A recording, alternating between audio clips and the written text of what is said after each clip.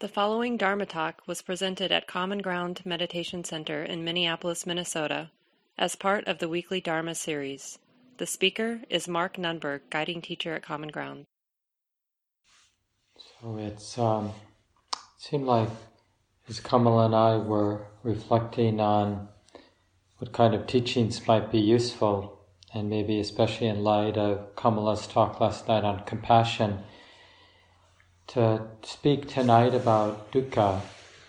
And it's kind of a standing joke in the tradition, how there are two groups of people. Some people, this is a term coined by Wes Nisker, some of you might know, one of the Spirit Rock teachers, but there are those people who are considered firsters in the sense that they really are into the First Noble Truth. There is Dukkha. And then there are thirdsters, people who, I'm not sure why, would be interested in the Third Noble Truth, that there's an end to Dukkha. I think I'm one of the firsters. And you might recognize, in terms of your own coming to the path, a lot of us, I think it's fair to say, when we first heard the teachings of the Buddha, felt really reassured and trusting, because the way that the tradition talks about the reality that there is difficulty in life, and that this isn't some mistake, it seems somehow woven into the very fabric of being a human being. For me, and I think for a lot of us, I felt very reassuring, like somebody is naming something that has been discovered to be so true in my life, and I felt so grateful that somebody else, and somebody, well-known, like the Buddha, saw the same thing, realized that there was this obvious, what do we say, that, the elephant in the living room. There is dukkha in life. There is this profound and obvious, subtle and gross experience of unsatisfactoriness, unreliable, uncertain, ungovernable quality that's just built into everything. And I'm also really reassured, as I heard more and studied more of the Buddhist teachings and the tradition, it was really reassuring to hear how the first attempt, you might know the story somewhat, after the Buddha's deep, powerful, liberating insight under the Bodhi tree, he spent several weeks in that area just integrating, understanding, resting in the bliss of that freedom, figuring out, I'm guessing this is sort of me and sort of projecting, figuring out how to be a human being again, right? And it's so reassuring, and I think for me a little surprising that they left it in the tradition. They had 2,600 years to edit this out, but this particular sutta they didn't, where the Buddha, having decided that he would attempt to share his insight with others, and it came to him to track down his old spiritual friends that he had been practicing with earlier, but they left him because they thought he had gone soft, because he didn't see fasting going anywhere. Fasting for the sake of fasting, rejecting sense, comfort, and just a healthy body, rejecting that didn't seem to help the mind come into balance. So he took food, he supported his mind and body coming into balance, and he had a really profound insight that is still reverberating today. And so he decided to go find those friends because he thought that they might be able to find it useful what he had come to understand in his own heart. And then he ran into somebody on the road. And this is the part that's sort of interesting that they kept in. So I'll just read this, pieces of it at least. So the person sees the Buddha walking, coming the other way, and he says to the Buddha, "Clear, my friend, are your faculties. pure your complexion and bright. On whose account have you gone forth? Who is your teacher? In whose Dhamma do you delight? Right? So he noticed this is not an ordinary human being. What's going on? I want what you have. Or something like that. And the Buddha responded, right? He's figuring out like how to be useful. All vanquishing, all knowing am I with regard to all things, unadhering, all abandoning, released in the ending of craving, having fully known on my own, to whom should I point to as my teacher? And he goes on, just kind of doing more riffs on this, and then ends this part by saying, cooled am I, unbound. To set rolling the wheel of Dhamma, right, the wheel of the truth of the way that it is, I go to the city of Kasi, in a world become blind.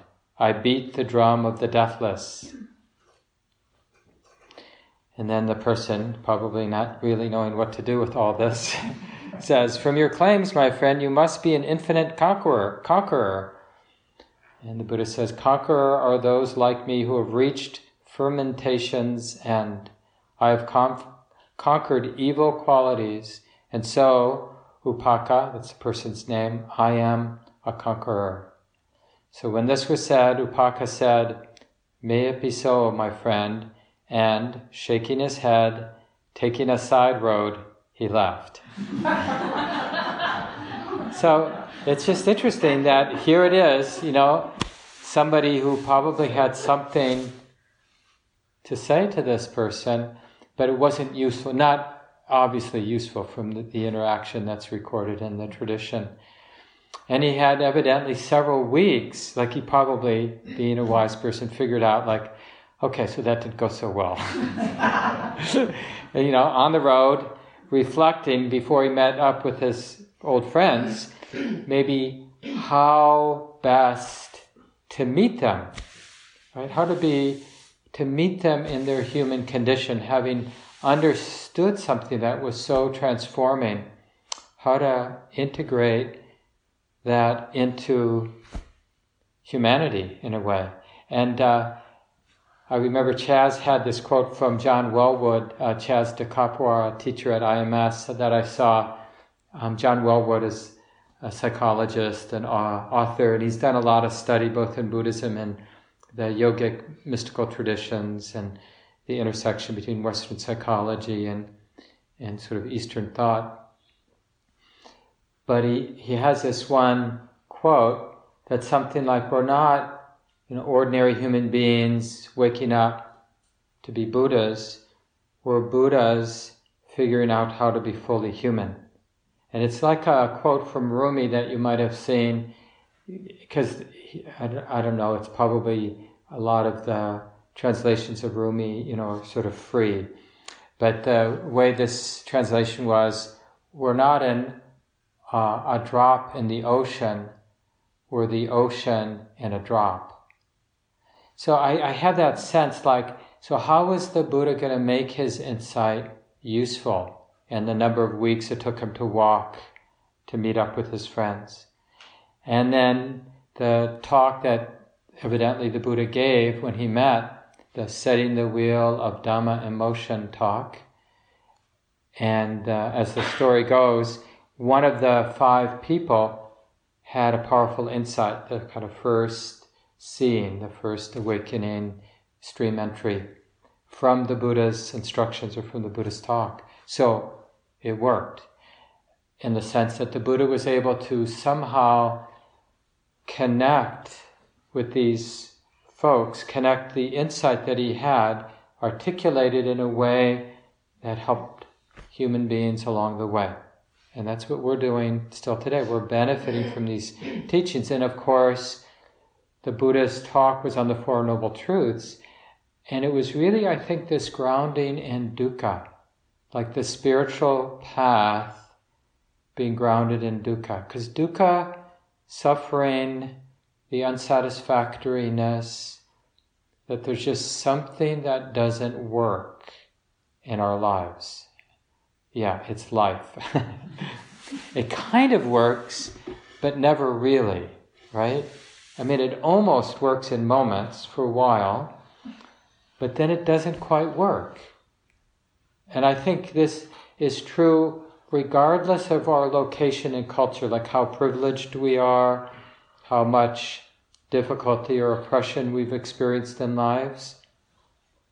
There are some moments, enough moments, where it can seem to us that we can really get satisfaction, really get safety, really get some solid ground, that we can then kick back. I got it.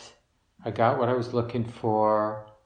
Because immediately, like if that's the case, the next thing in our mind is, now how do I hold on to it?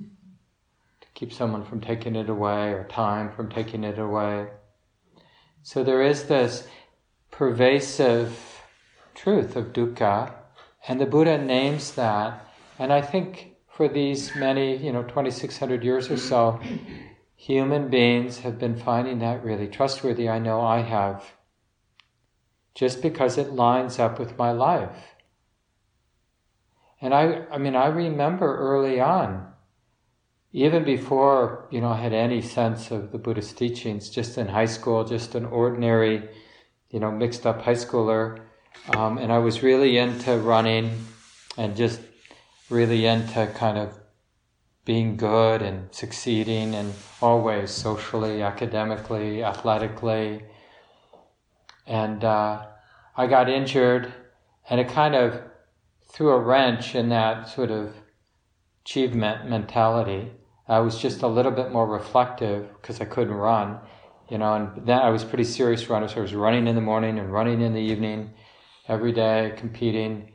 And so I had a little bit more time on my hand, and I could just see, like, chasing something, and then you get what you're chasing after, and then you chase more for something else, and maybe you get it or maybe you don't, and then you chase, and then my mind just started broadening out, like, well, that's also true in academics, getting good grades, getting to college.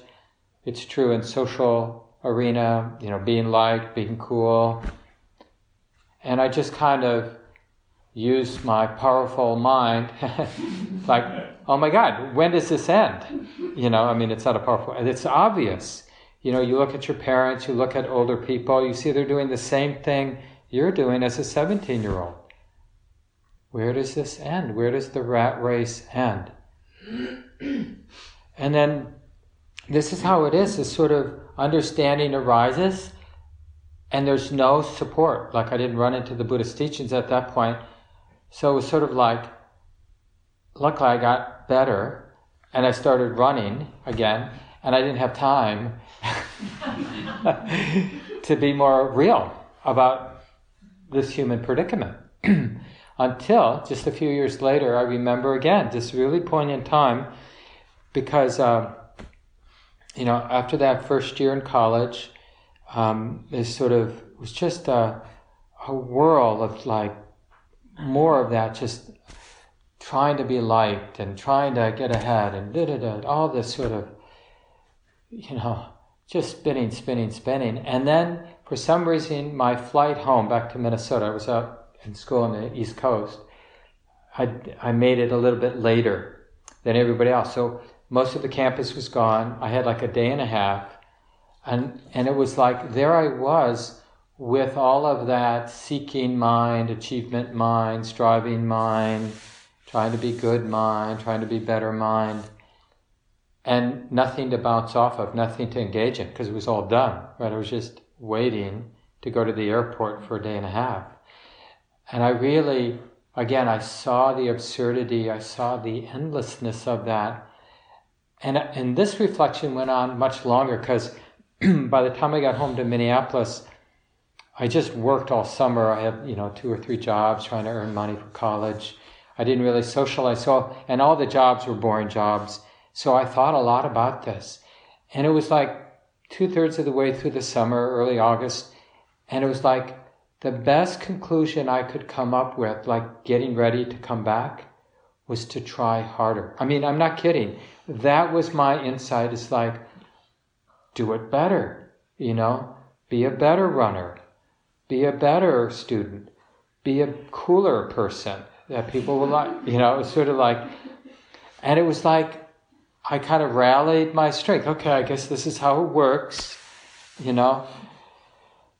then that just sort of somehow got me through. I mean, there were a few breaks, but no real periods of serious reflection until I broke up with a woman that I'd been going out with for 4 years. This is about, half a year or so, maybe about a year after college. So I was like 23.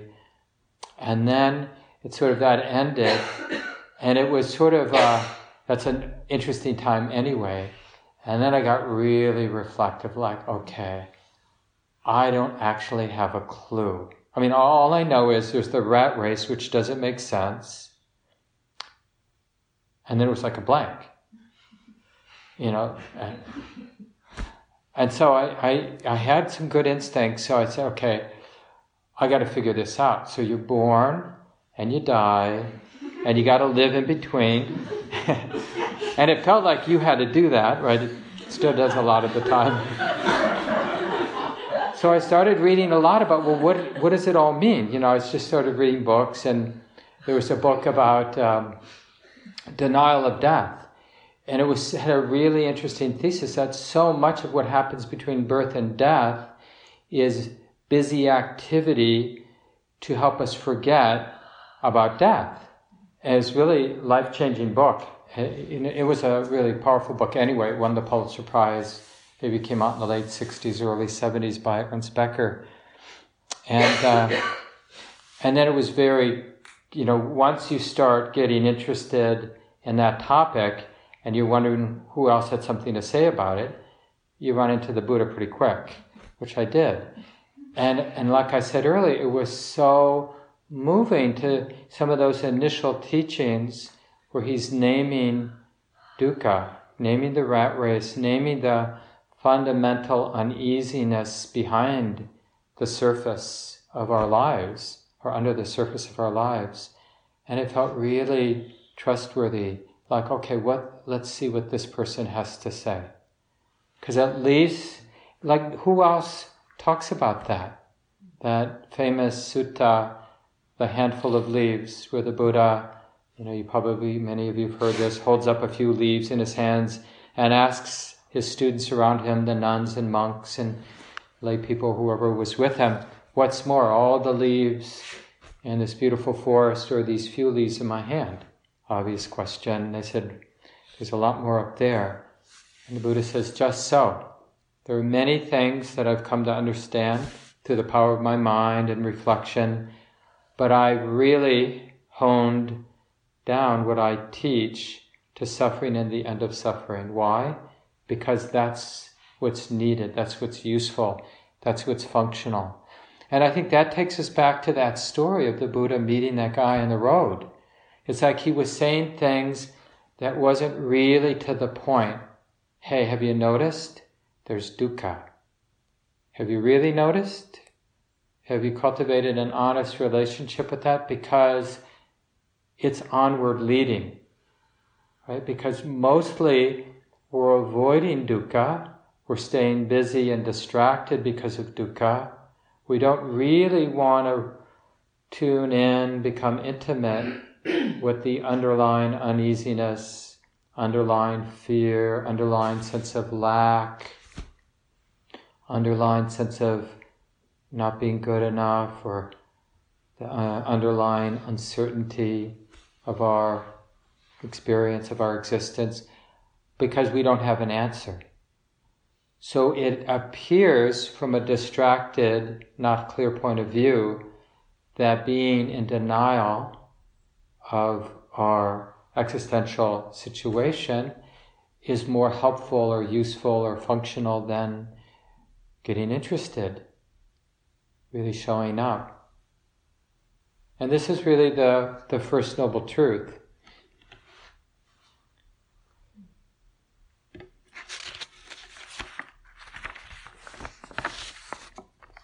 There's a well-known discourse where the Buddha talks about like how mostly when humans run into suffering, they complain about it, they lament, they grieve, they beat their breast, right?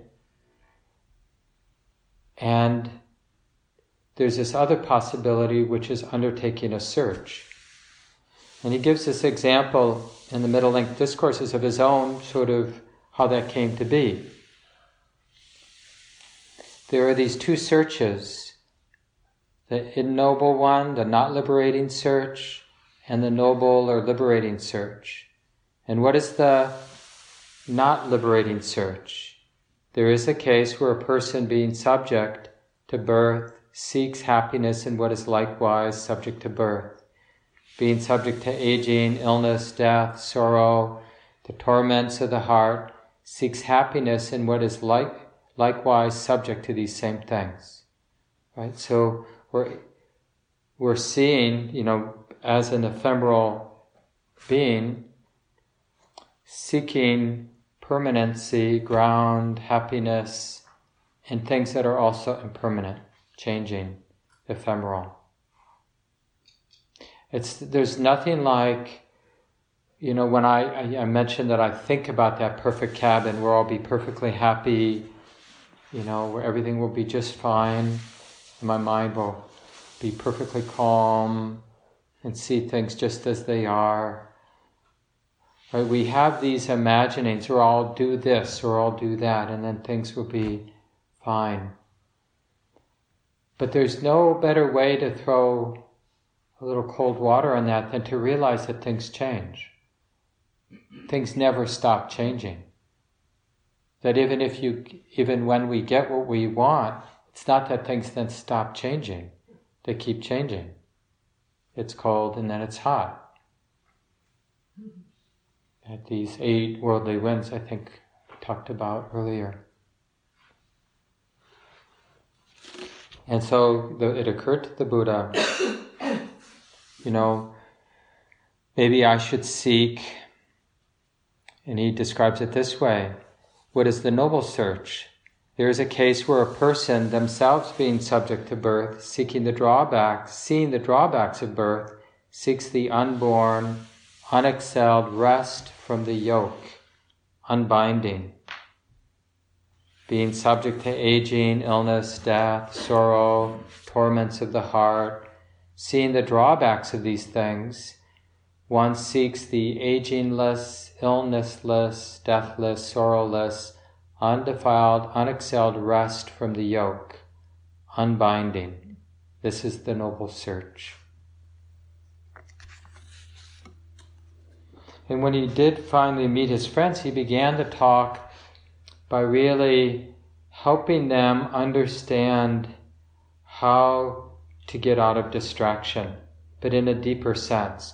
Because the distraction, the uneasiness that keeps us from seeing our predicament arises because of our certainty or arrogant certainty that the resolution for any uneasiness has to do with the sense realm, sense experience.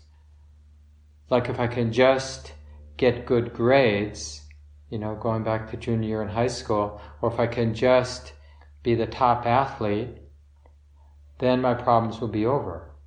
So we generally, like if I could just fix this relationship, if this partner of mine could finally get me and sort of meet me, then I'll be happy. If my knee pain would finally go away, then everything would be good, because that's the only thing keeping my mind from settling down. And we have one thing after another. If this retreat could just end, then I would be happy. Why are they laughing, Kamala?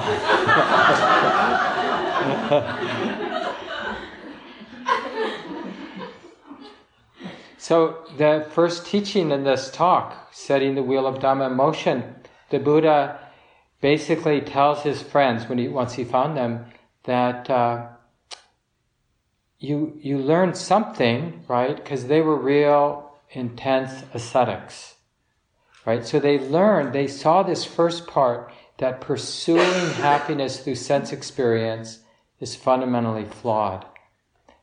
But they missed the error of their ways, which is to presume that rejecting sense experience would be the ticket. And so the first thing the Buddha did before giving them really the path is help them, like, you're looking in the wrong place. You think the problem is sensuality, that we have sense experience. You're thinking that the dukkha that you're experiencing is because sense experience is unreliable. So you make the wrong conclusion. I need to reject sense experience, right? So I'm going to fast, or I'm going to live out in the woods, or I'm going to lie in a bed of nails, or, it gets kind of weird what human beings throughout history have done, taking this sort of ascetic principle to the nth degree. And this is why these 5 folks had left the Buddha anyway, because they were pretty sure they were right, that happiness comes from rejecting sensuality, seeing it as a problem. And the Buddha said the middle way, and we can think about this middle way so many times, because it's generally the mind being in the push and pull of opposites, which is pretty pervasive. We want to be good, but we never are good enough, so then we decide we're going to be bad.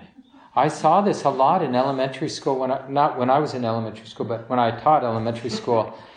And you see this with kids. It's like, at some point, kids assess, like, you know what, I'm not going to be one of the good ones. But I'm going to be one of the better bad ones, right? Not a, like, kind of good, but not really, but like bad and really bad, right? Because it's all about being somebody, right? And sort of being in the middle, that's not somebody. So if I can't be good, I'll be bad. And there are many of these sort of plays of opposites, like on retreat where we give up. Or then we get gung-ho. No. You hear an inspiring talk, or you have a good set, or you see another retreat and you just look so peaceful, and you kind of get back on the saddle. I can do this, I'm going to do this. And then you have a frustrating sit. I'm not going to do this, I give up. So we tend to swing between opposites a lot. So this initial part was the Buddha saying the middle way isn't about any opposites, any poles. And the way we know one of the poles is there's always a fixed idea, a fixed view. This is the way, this is the way. And the mind then isn't in this place of learning, isn't in this place of understanding. It's like this now, and sustaining that awareness and learning right there, immediately, directly, what's helpful, what's skillful, what's not helpful, what's not skillful. That's the middle way. And he spells it out. There's more pointing out instructions. Because it's not just about being mindful, this is being known. But the Buddha tells us what in particular to be mindful of. Suffering, the short answer is suffering and the end of suffering.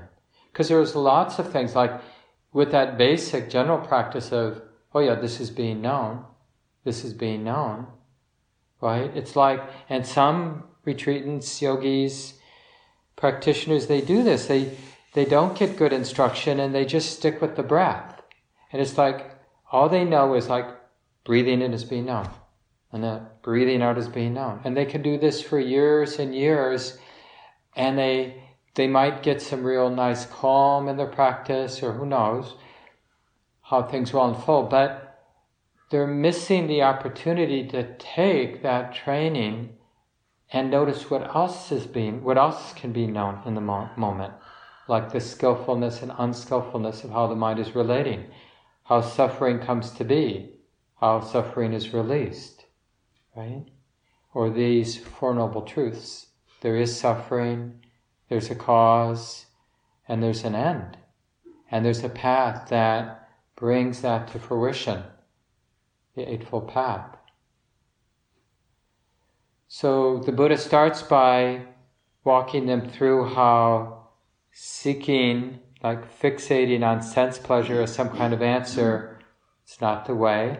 And they kind of already knew that. And then this was the sort of surprise. And rejecting it, sort of annihilationist or like giving up on sensuality, is also a self-view, a fixed view. I'm done with sensuality, or sensuality is dangerous. And remember the other night I gave the sutta, the discourse with the Buddha. It wasn't the Buddha, it was Chitta, that layperson, and the two ox, and talking about what is the problem. There's a sensitive human, a sensitive mind, and sense experience. Is it that we're sensitive, or that we're having certain sense experiences? Because that's really what sensuality is the sensitivity to sense experience. That's what sensuality is. What's the problem there? It's not the sensitivity, this is what Chitta said, and it's not the experience, it's what it is, it's what arises in conjunction with those two things, which is, the active part of ignorance, craving, greed and aversion, right? That's what arises, tied to the feeling tone or connected with the feeling tone. We like and crave, want what's pleasant, and the unpleasant feeling tone we want to get rid of, we want to destroy what's unpleasant. So all of a sudden we're at war with sensuality, and it's part of that basic misunderstanding that we'll find happiness by finally getting sensuality where we want it. Has anybody gotten there? No. Do we know anybody who's gotten there, like they have sensuality really down? Like the ultimate celebrity or whatever, whoever you think has good fortune. The people we often revere, or the people who seem liberated or not tied to sensuality, to the particulars of their sense experience. Right? Those are, when we think about whether it's Mother Teresa or, whoever might come to mind, it will be different people for different folks here in the room, but maybe just somebody local, like a neighbor or an aunt, but they seem to be navigating their life without a lot of attachment, right? And that's inspiring. Good things happen, and they're okay with it. Bad stuff happens, they manage it. Their, as much as we can tell, their well-being isn't so directly tied to the good and difficult experiences that come their way. I was so moved. One of my best friends died in January, and I hadn't seen him much lately because he moved to California. Kamala knows this person, Paul Noor, who was one of Kamala's students back in the 90s when Kamala started teaching in Minnesota, and Paul was one of the leaders in our community and somebody who taught with me in the early years of Common Ground in Minneapolis before he moved out to the West Coast. And he's not that much older than me, and he had pancreatic cancer and died in November. And so I heard about his cancer sometime in the summer and sent him a little note and with a little photograph of when my partner and our cat and me, just sending love to Paul. And he sent back a picture. It was a little shocking, because he was such a big and vigorous and healthy guy and, really active and taught Qigong and just had a kind of a glow of Qi about him generally. And so I saw his picture. I did not see him in a while. And then after the surgery and the chemo and the radiation and, getting close to dying. And even though it was a really nice picture playing with his grandson, so I wrote back something after he sent me the photograph, you look like a wise old man. And then he had that quote that I couldn't remember where it was from, but you probably heard it. He just wrote, by the awful grace of God. And you might know that from Isosceles, this Greek. He's kind of known for being the head or one of the main voices in the sort of Greek tragedy way back in the day, around the time of the Buddha, interestingly enough. And there's some speculation that there was some sharing of these ideas, but I looked up sort of the bigger quote where that by the awful grace of God comes from. He who learns must suffer, and even in our sleep, pain that cannot forget falls drop by drop upon the heart, and in our own despair against our will comes wisdom to us by the awful grace of God. So I don't think the Buddha would say exactly that, but there's some real wisdom about, there's something liberating and beautiful. Sharon Salzberg has a great line in her book on loving kindness where she says something, this is a rough paraphrase, something like, suffering is not redemptive, which is true. I mean, suffering is suffering. It's not redemptive. And then the next part is, but opening to suffering is redemptive. So there's something about realizing the mind or realizing the heart that knows how to show up, knows how to be intimate, knows how to be unafraid of suffering the way it is in life.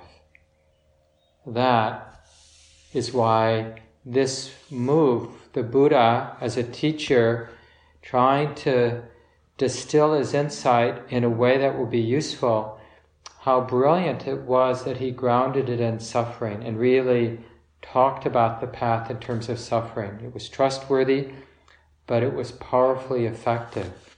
By placing dukkha, especially the more subtle aspects of dukkha, front and center in the path, then, because you see how much integrity that has, then the path is only a path if it allows the heart to be intimate with the deepest, clearest, most exposed experience of dukkha. That's the kind of awakening I'm interested in, right? I'm not interested in the equanimity that comes when everybody is telling me they like me. I'm more interested in the equanimity that comes when people don't like me or are insulting me, right?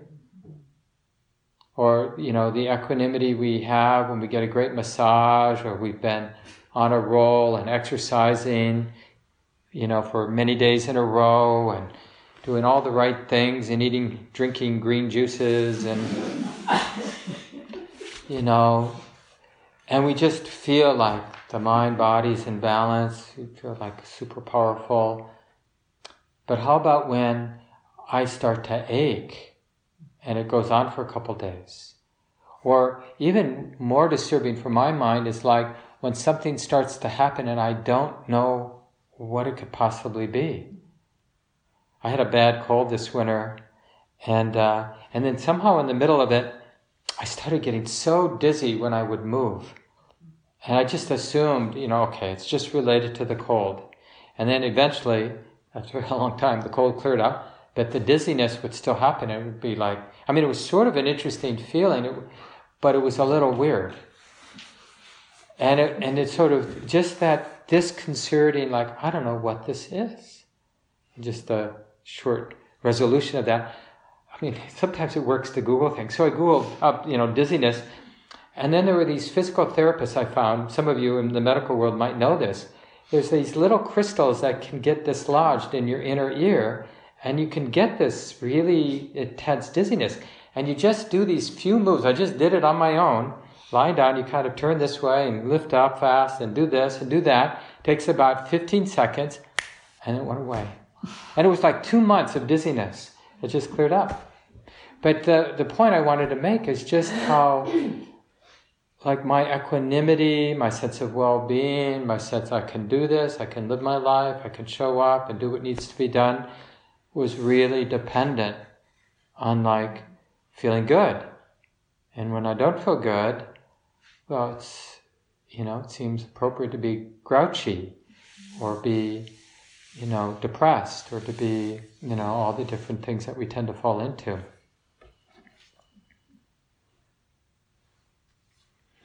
So let me just read a little bit from Paul's email. So then, I forget, I sent him another email, and this is like 3 months before he died. And in the subject line in this email, he says, checking in, ... and checking out. He had a nice sense of humor. It's been quite a journey for sure. I'm happy and most gratified to report that all of the internal work I have done has really shined through as I engage end of life, illness, loss, and grief. The fact of dying much sooner rather than much later has not been much of an issue. In fact, there have been many benefits. It has made it easy to drop a few more of my compulsive concerns. No need to worry about long-term dental care. And then he goes on about other things he doesn't have to worry about. And then but this is the poignant part. He says, people listen to me when I play the death card in conversation. Since I'm at ease with the prospect, it presents a great opportunity to model something that people seem to respond to. We can often have deeper, impactful interactions as the conversation turns from poor Paul to life, death, dukkha, freedom, and the like. These are the issues that I've always cared most about and would much rather talk about than have inane chit-chat. Lastly, I have really come to appreciate the greatest gift of all, that my life is, quote, in love. I never really knew this. Diana, his partner, says, of course, lots of people love you, but I never really got it. I'm now overwhelmed by the kindness and kind concerns of so many people. And he goes on talking about this. And it's just really powerful. Diana, I went out and led the memorial service in January, and I spoke to Diana. I had a lot of time, and she said, "Oh, it's just so beautiful." So, like 2 nights before Paul died, she heard some sounds, and she walked into the kitchen. He was just sitting there. And he had been sort of bedbound for a while, and all of a sudden he was just up, sitting at the kitchen counter, and he says to Diana, I'm going to die soon. And then, they had some, talked some more. But that morning, Saturday morning, when, a few hours before he died, Diana was just checking on him, and he asked to be propped up so he could sit up. And then she was just sitting with him. She had to use the bathroom or make lunch or something. And a couple hours later, while sitting up, he died, passed away. And evidently, really peaceful way. And Paul was, he was a real devoted practitioner for many, many years. One of the sort of founding people in our Insight Meditation community in Minnesota. And it's just really an example of being curious about life and about the unreliable and uncertain and ungovernable reality, really making peace with it and realizing the heart that can make peace with life.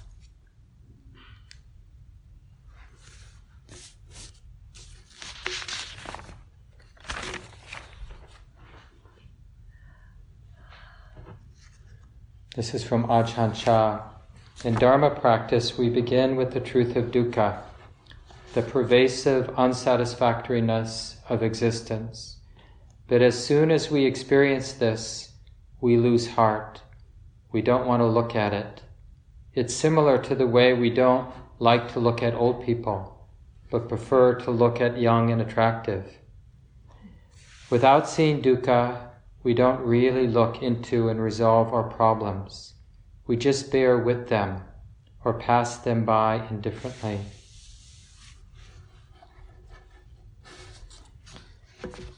So the Buddha described 3 kinds of dukkha, from the most obvious to the most subtle. There's what's called dukkha, which is the ordinary physical and mental pain that just comes our way. right? Pain, as some people have said, teachers have said, pain is inevitable, suffering is optional, right? So the ordinary pain of loss, these 8 worldly winds, the downside of the 8 worldly winds, the insult, the blame, the pain, the failures that come our way, they hurt. Bumping our head on the cabinet hurts, right? Being too hot, being too cold hurts. And then there's the second kind of dukkha, viparinama dukkha, which is the dukkha that arises when we get something that feels good, but either we're experiencing or we even know that it's going to slip away. So one teacher talks about it like if you have a boil, on your skin, if there's cool water on it, it feels good for a while. And then when the cool water stops flowing over it, the burning, itching starts again. Right? So even when we're soothing something, like we scratch the itch, but we know it's just going to keep itching. Or any of the ways that, I get this more and more, because food has been a real refuge, that way we dangle a carrot. Well, you can, you're going to have another meal. Hang in there, And, I'm, like so many of us are these days, not having kids. I get to eat what I want pretty much. I can afford pretty much, I don't have complicated or expensive tastes. So I really can promise myself pretty much anything I would want to eat. But there's something, it's like losing its charm. And I still might go out of my way to get a piece of chocolate or, for me it's more ice cream. But it's like now I don't even believe the carrot. It's like, it's something to do. But I don't really believe the promise anymore. That, not that it's bad, but it's just what it is. It's that smooth, sweet, cool, and sometimes crunchy, depending what's in it. And isn't it interesting? Just taking this example, it's like how much work those folks have to do to come up with different flavors made with different substances. The cashew milk now is a new one, and soy milk and oat milk, and I'm forgetting one, but besides cow milk, and then just the different flavors. Cardamom was a recent one, cardamom flavored ice cream. And there was a very salted pretzel, chocolate covered salted pretzel ice cream. Sounds terrible. But it's a promise, isn't it? Like maybe that.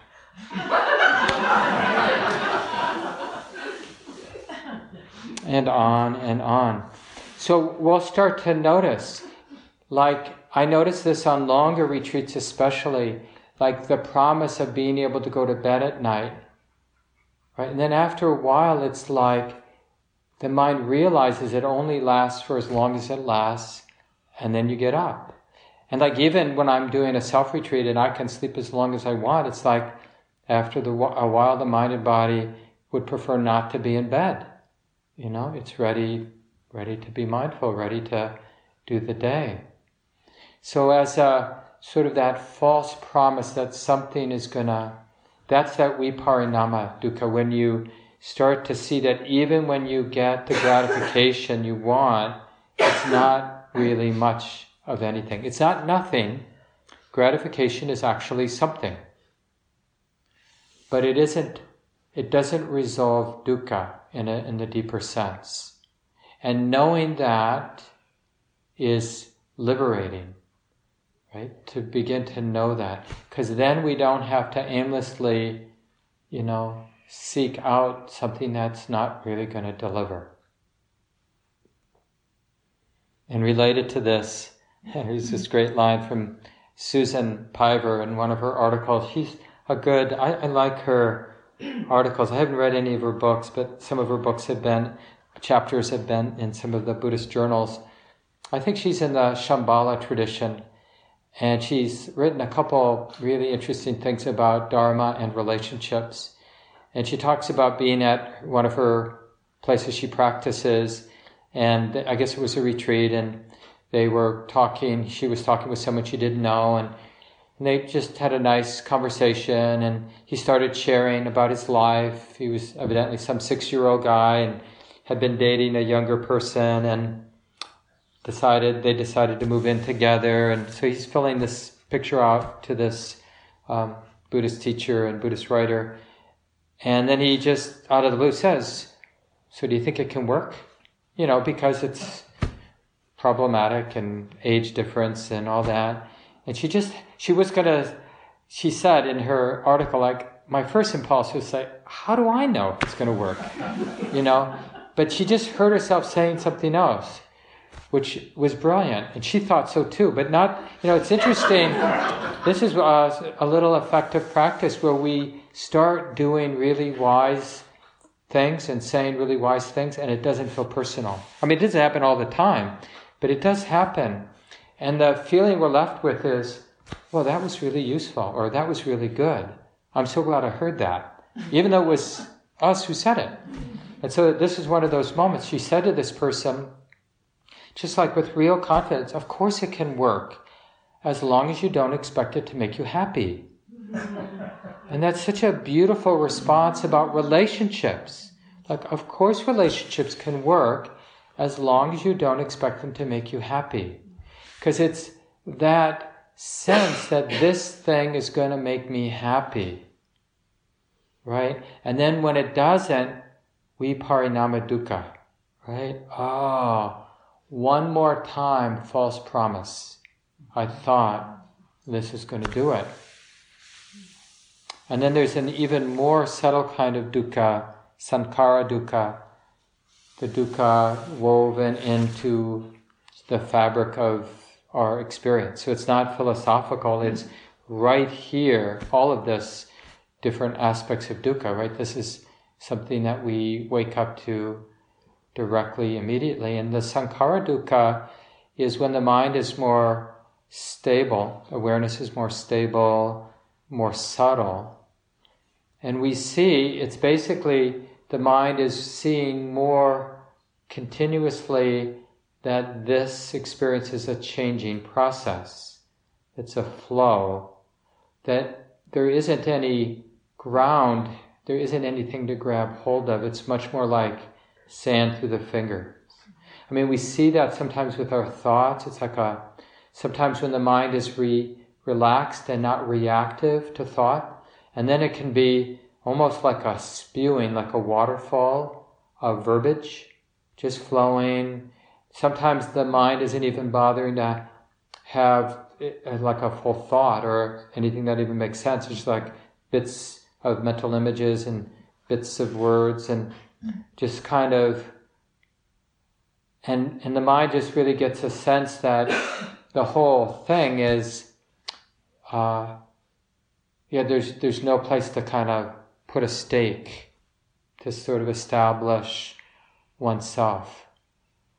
And that we call sankhara dukkha. And the more the mind, the heart opens to that, the natural, unavoidable response is letting go. The letting go of clinging, the letting go of attachment and grasping. Because when the mind is seeing the deeper nature of experience, see, it's ignorance is required for attachment. Right? For the mind to grasp, to take something personal, to identify, it has to feel as if there's something there to own.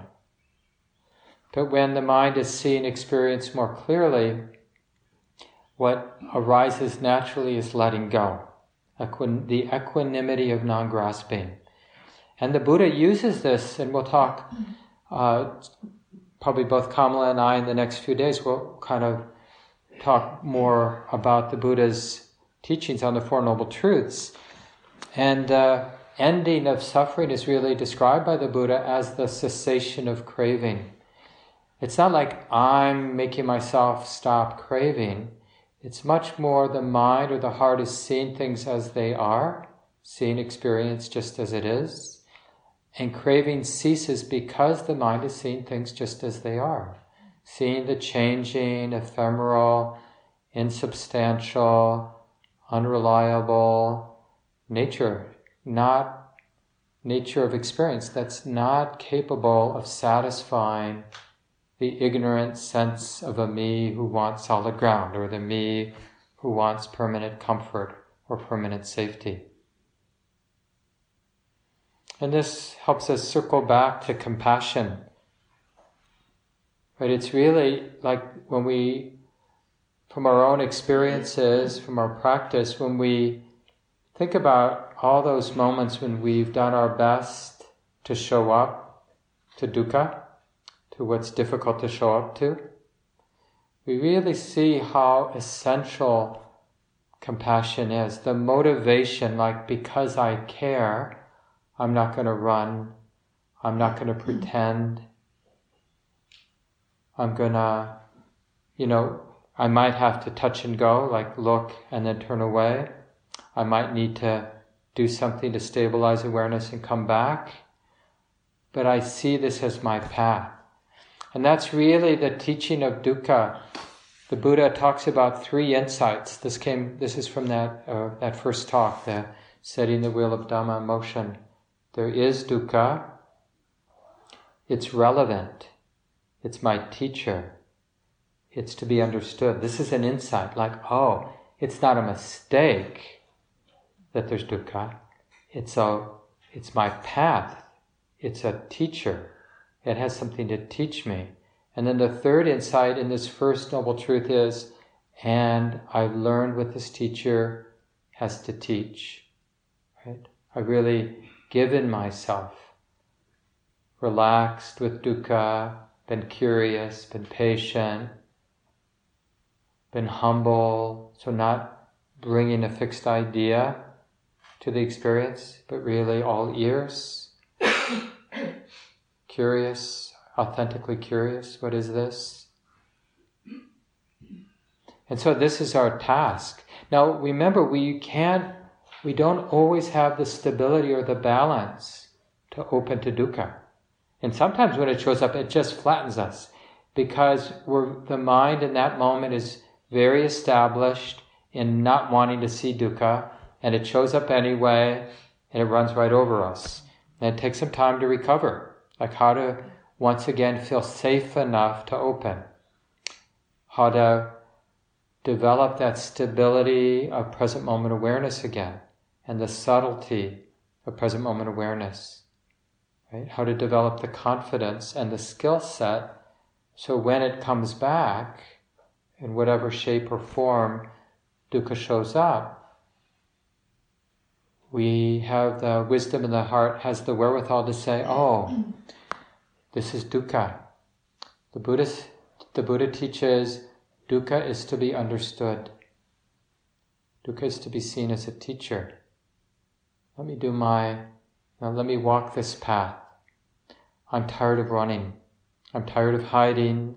I'm tired of complaining. I really want to know what this is.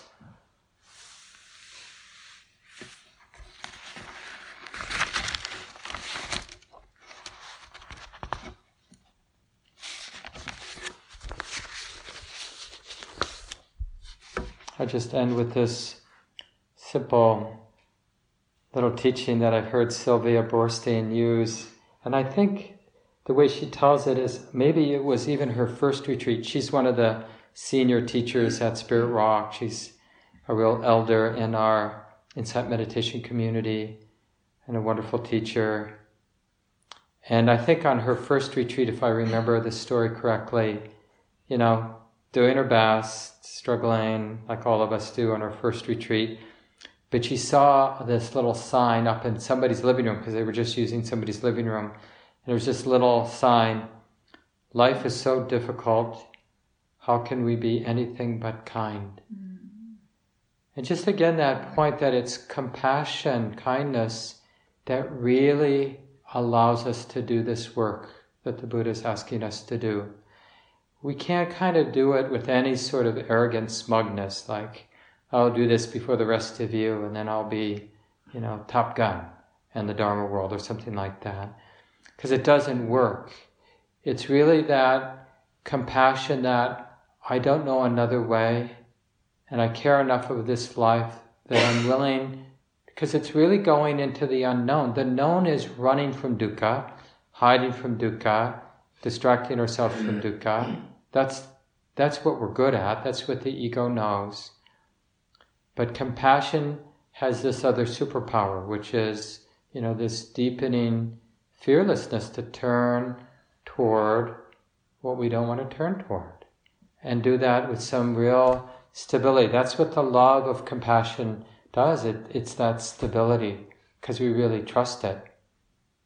We trust that it has everybody's best interests at heart.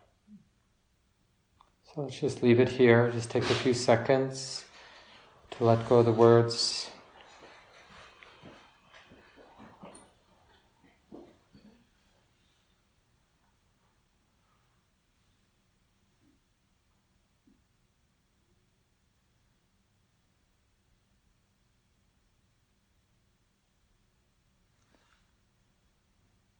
Thanks, everyone. So we have about 30 minutes for walking practice. Come back and have us sit together, do our chanting. This talk, like all programs at Common Ground, is offered freely in the spirit of generosity. To learn more about Common Ground and its programs, or if you would like to donate, please visit our website, www.commongroundmeditation.org. Thank you for listening. To learn how you can support the teachers and Dharma Seed, please visit dharmaseed.org/donate.